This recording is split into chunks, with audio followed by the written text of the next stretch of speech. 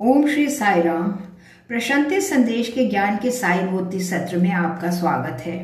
प्राध्यापक अनिल कुमार के अंग्रेजी के 37D सत्र का हिंदी में अनुवाद प्रस्तुत करते हुए, जिसका शीर्षक है सरेंडर टोटली, अर्थात संपूर्ण समर्पण करो।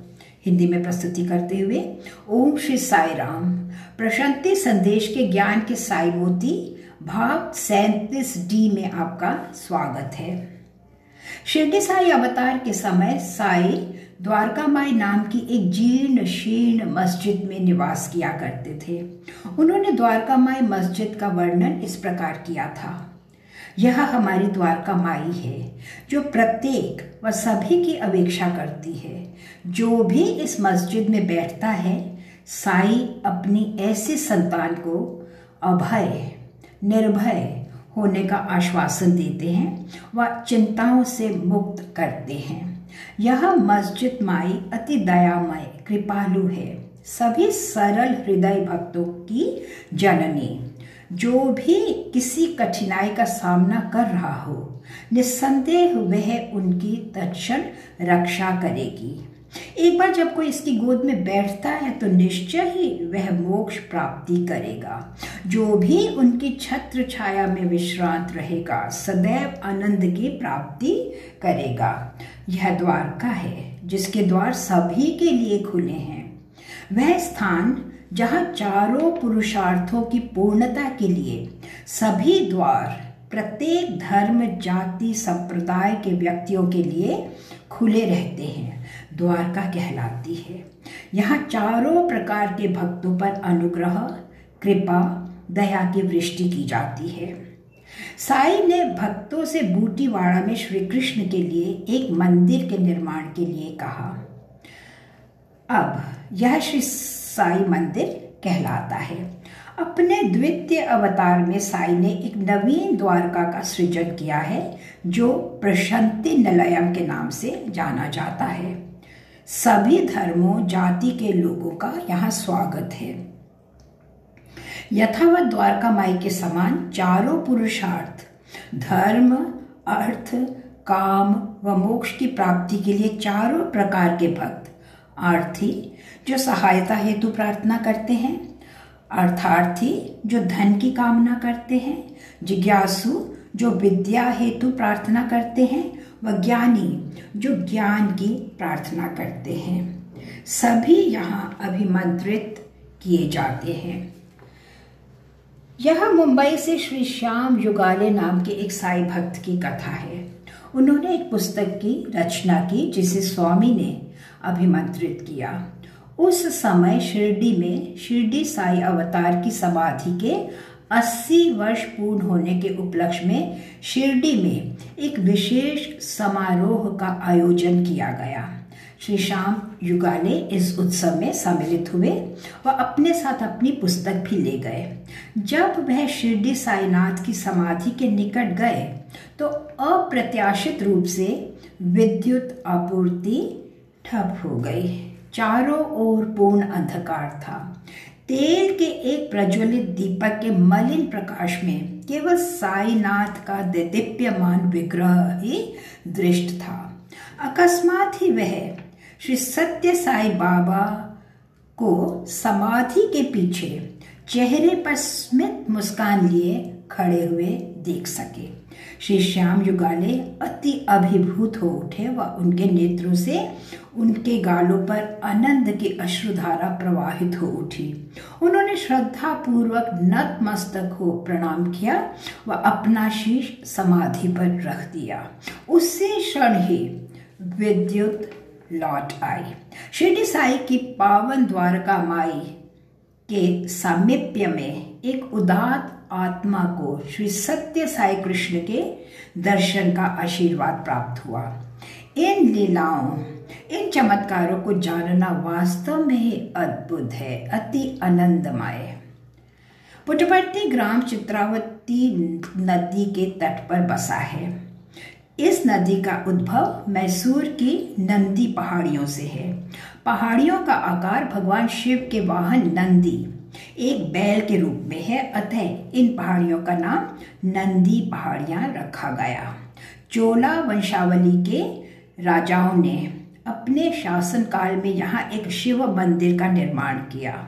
जब भी धरती पर दिव्य अवतारों का अवतरण हुआ है, उन्होंने अपने आवास की भूमि व्यवस्था को चयन करते हुए अपनी जन्मभूमि के रूप में नदियों के तट पर ही किया है।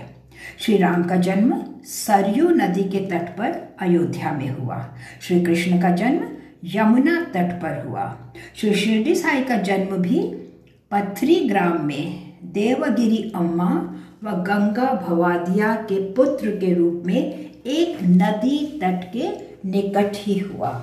इसी प्रकार ही श्री सत्य साई बाबा ने भी अपनी जन्मभूमि का चयन चित्रावती नदी के तट पर किया।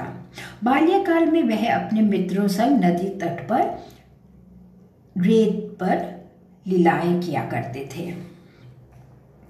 प्रशांति निलयम के निर्माण से पूर्व स्वामी प्रति दिवस अपने भक्तों के संग चित्रावती नदी तट पर जाया करते थे।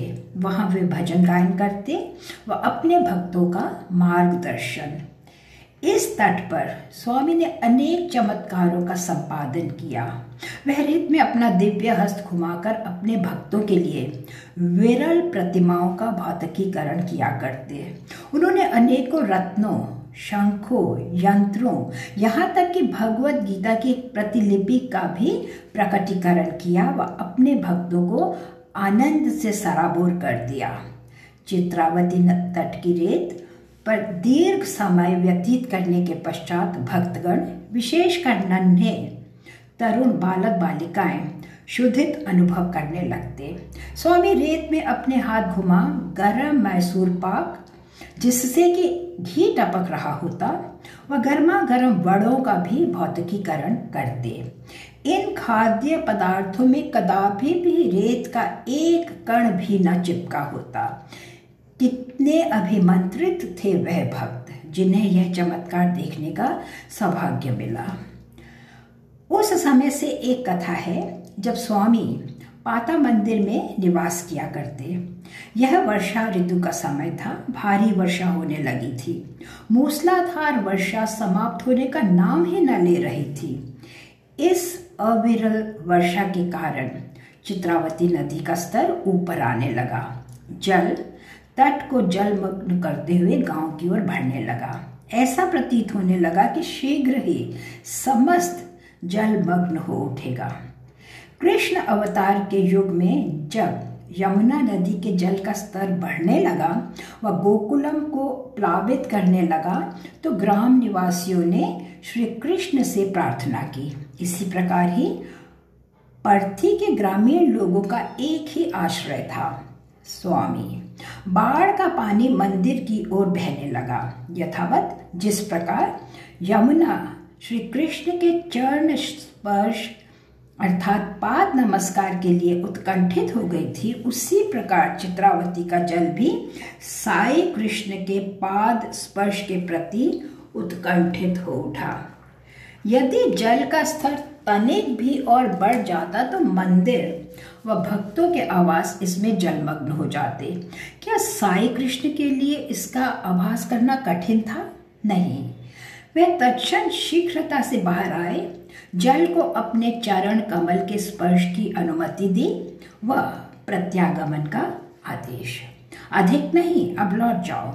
वह चित्रावती प्रभु साई के स्पर्श से पवित्र होकर शांत हो गई व जल का स्तर घटने लगा। कितना अद्भुत चमत्कारिक था यह।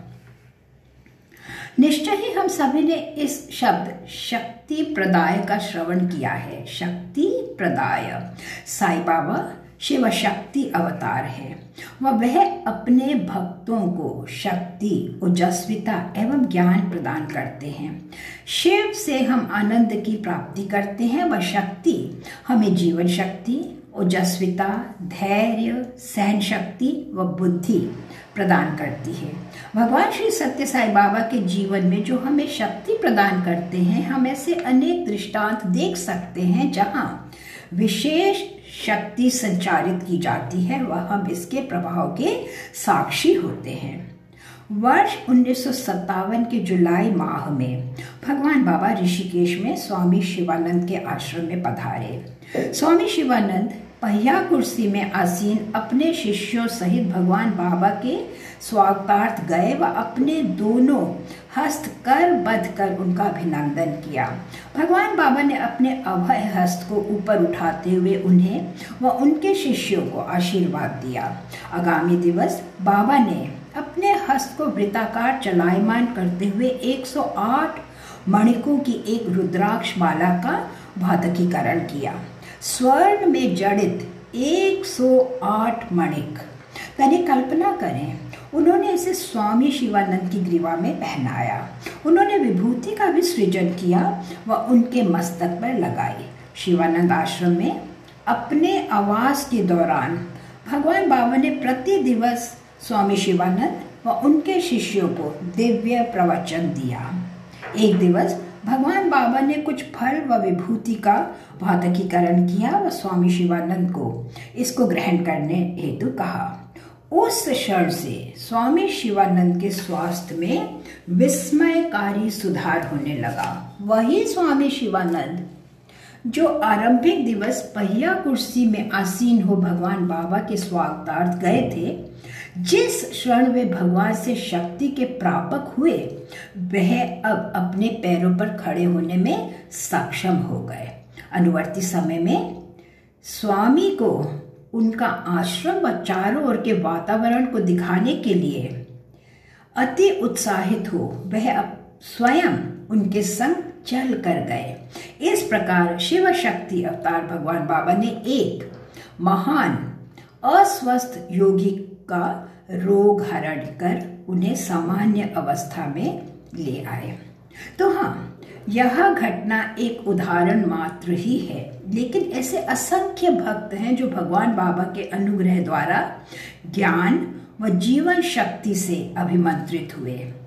वर्ष 1961 में भगवान बाबा अपने कुछ चुनिंदा भक्तों के संग बद्रीनाथ यात्रा पर गए। इस यात्रा का उद्देश्य न केवल अपने भक्तों को बद्रीनाथ के दर्शन कराना ही था, वरन आत्मलिंग में शक्ति, दिव्य प्रभु विष्णुता का जीवन संचार करना भी था। आत्मलिंगम जो कि नारायण विग्रह के नीचे प्रस्थापित था। यह आत्मलिंगम स्वयं भगवान शिव द्वारा श्री आदि शंकरा को प्रदान किया गया था। बाबा ने इसे इसके गुप्त स्थान से पुनः प्राप्त किया व समस्त अनुष्ठानों द्वारा इसका पवित्रीकरण किया। उन्होंने अपने सभी भक्तों को इस आत्मलिंगम के दर्शन का सुअवसर भी प्रदान किया व तदंतर दिव्य प्राण शक्ति द्वारा इसका सशक्तिकरण कर इसे पुनः इसके मौलिक स्थल पर लौटा दिया। परवर्ती समय में इसी प्रकार ही उन्होंने सोमनाथ मंदिर सौराष्ट्र में भी ज्योतिर्लिंगम का सशक्तिकरण किया। भगवान बाबा द्वारका, पंढरपुर, श्री साई साइलम भी वहां की प्रतिमाओं में पुनः दिव्य प्राण शक्ति का संचार करने गए। इस प्रकार के विषय केवल शिव शक्ति अवतार द्वारा ही संभव है। यह है हमारे परम प्रिय भगवान श्री सत्य साई बाबा। तो हाँ, आप सभी ने एक अन्य शब्द शरणागत का भी श्रवण किया होगा। शरणागत, शरणागत का अर्थ है वह जिसने समर्पण किया है। यहाँ एक अन्य शब्द भी है, त्राण अर्थात रक्षा व त्राणाय अर्थात रक्षा करना। शरणागत त्राणाय, शरणागत वह जिसने समर्पण किया, त्राणाय जिसने रक्षा की। अतः भक्त जो अपनी देह, मन, हृदय, आत्मा सहित स्वयं का समर्पण स्वामी के दिव्य चरण कमलों में करता है, शरणागत कहला सकता है। अपने सभी पूर्व दिव्य अवतारों में भगवान ने सदैव उन सभी की रक्षा की जिन्होंने स्वयं को उनके प्रति पूर्ण रूपेण समर्पित किया। रामावतार में प्रभु श्री रामचंद्र ने घोषणा की थी कि जो कोई भी मुझे पूर्णतया समर्पण करेगा, चाहे वह अपने पूर्व जन्म में कितना ही पापाचारी क्यों न रहा हो, मैं उसे स्वीकार करूंगा, शरण दूंगा। कृष्णावतार में श्री कृष्ण ने कहा था, मामेकम शरणम व्रज, अर्थात केवल मुझ में ही शरण लो, मैं तुम्हें उस पार ले जाकर मुक्त करूंगा, मोक्ष प्रदान करूंगा। शिरडी अवतार में भी साईनाथ ने घोषणा की, क्या किसी ऐसे व्यक्ति को ढूंढना संभव है जिसने मुझ में शरण ली व उसकी रक्षा ना हुई हो? तनिक मुझे दिखाओ, कोई भी ऐसा व्यक्ति दिखाओ। उनका तात्पर्य था कि कोई भी जो मुझे पूर्ण समर्पण करता है, मैं उसे जीवन के इस भवसागर से पार ले जाने का वचन देता हूँ। साईनाथ ने यह भी कहा था कि मैं तुम्हारे समस्त बोझ स्वयं पर धारण करता हूँ, जैसे कि मैंने प्रतिज्ञा की। वर्तमान अवतार में श्री सत्य साई अवतार का भी कथन है कि पूर्ण रूपेण समर्पण करो व स्वयं की रक्षा करो। कुपुस्वामी स्वामी के बालकाल के एक मित्र थे। वह दोनों एक ही कक्षा में अध्ययन कर रहे थे व घनिष्ठ अंतरंग मित्र थे। जहाँ कहीं भी स्वामी जाते, कुपुस्वामी सदैव उनके संग जाया करते। एक दिवस जब वे परस्पर वार्तालाप कर रहे थे तो कुपुस्वामी ने कहा, बाबा, हम भक्तगण आपको इतना अधिक प्रेम करते हैं, यदि आवश्यकता हो तो हम अपने जीवन भी अर्पित कर सकते हैं। हस्तक्षेप करते हुए स्वामी ने कहा, केवल स्वयं के लिए कहो, तुम अन्य की ओर से आश्वासन क्यों दे रहे हो? क्यों? कुछ दिनों के पश्चात अपने कुछ भक्तों के साथ स्वामी एक वन से होकर जा रहे थे। अनायास उन्होंने अपने भक्तों को चेतावनी देते हुए कहा, निशब्द रहो, व उन्हें सावधान करते हुए कहा, देखो वहां से एक खूंखार बाघ हमारी ओर आ रहा है, तुम सभी यहाँ से भाग जाओ। कदाचित वे बाघ मेरा ही शिकार करना चाहे, अतः शीघ्रता करो व भाग जाओ। जैसे ही उन्होंने इस हिंसक बाघ को देखा, वे सभी भाग खड़े हुए। कुपुस्वामी व अन्य दो वहीं प्रतीक्षा करते रहे। कुपुस्वामी ने स्वामी के चरण पकड़ अपने नेत्र मूंद लिए। शीघ्र ही उन्होंने बाबा के शब्द सुने, अब तुम वापस लौट सकते हो। बाघ वहां से भाग निकला था। भगवान बाबा ने बाघ को वापस लौट जाने का आदेश दिया था। तदंतर स्वामी ने कुपुस्वामी को खड़े होने का आदेश दिया व कहा, ओ, तुम अभी भी यहाँ हो, तुम क्यों ना भाग निकले? कहाँ है वह तुम्हारे मित्र जिनके विषय में उस दिवस तुम मुझे आश्वासन दे रहे थे? कुपुस्वामी ने अब भगवान से कहा, स्वामी, आप जहाँ कहीं भी हो, निश्चय ही मेरी रक्षा होगी। कुपुस्वामी की भक्ति व समर्पण की भावना उनके पूर्ण जीवन काल तक रही। वर्ष 1970 में कुपुस्वामी गंभीर रूप से रोगग्रस्त हो उठे। चिकित्सकों ने इसका निदान रक्त के कर्क रोग में किया। रोगग्रस्त व अशक्त कुपुस्वामी स्वामी के दर्शनार्थ आए। स्वामी से भेंट के दौरान वह उन्हें इस प्रकार कहने लगे कि शीघ्र ही उनकी मृत्यु हो जाएगी। उन्होंने कहा, स्वामी, मैं पर्याप्त सुनिश्चित हूँ कि इस जीवन काल में मैंने कोई पाप कर्म नहीं किया, लेकिन यदि मुझे इस प्रकार कष्ट भोगना ही है तो मैं अपने प्राण आपके दिव्य चरण कमलों में त्यागना चाहूँगा। अभी यह शब्द उनके मुख से निकले भी न थे कि स्वामी ने साधिकार स्वर में कहा, क्या मैं तुम्हें अपने साथ इस जगत में इस दिवस के लिए लाया हूँ कि मैं तुम्हें इस प्रकार मृत होने के लिए तुम्हारा त्याग कर दूं? मैंने तुम्हारा रक्त कर्क रोग निरस्त कर दिया है। मैंने तुम्हारा ये कर्क रोग निरस्त कर दिया है। उस क्षण से ही कुपुस्वामी ल्यूकीमिया से पूर्णतया रोग मुक्त हो उठे।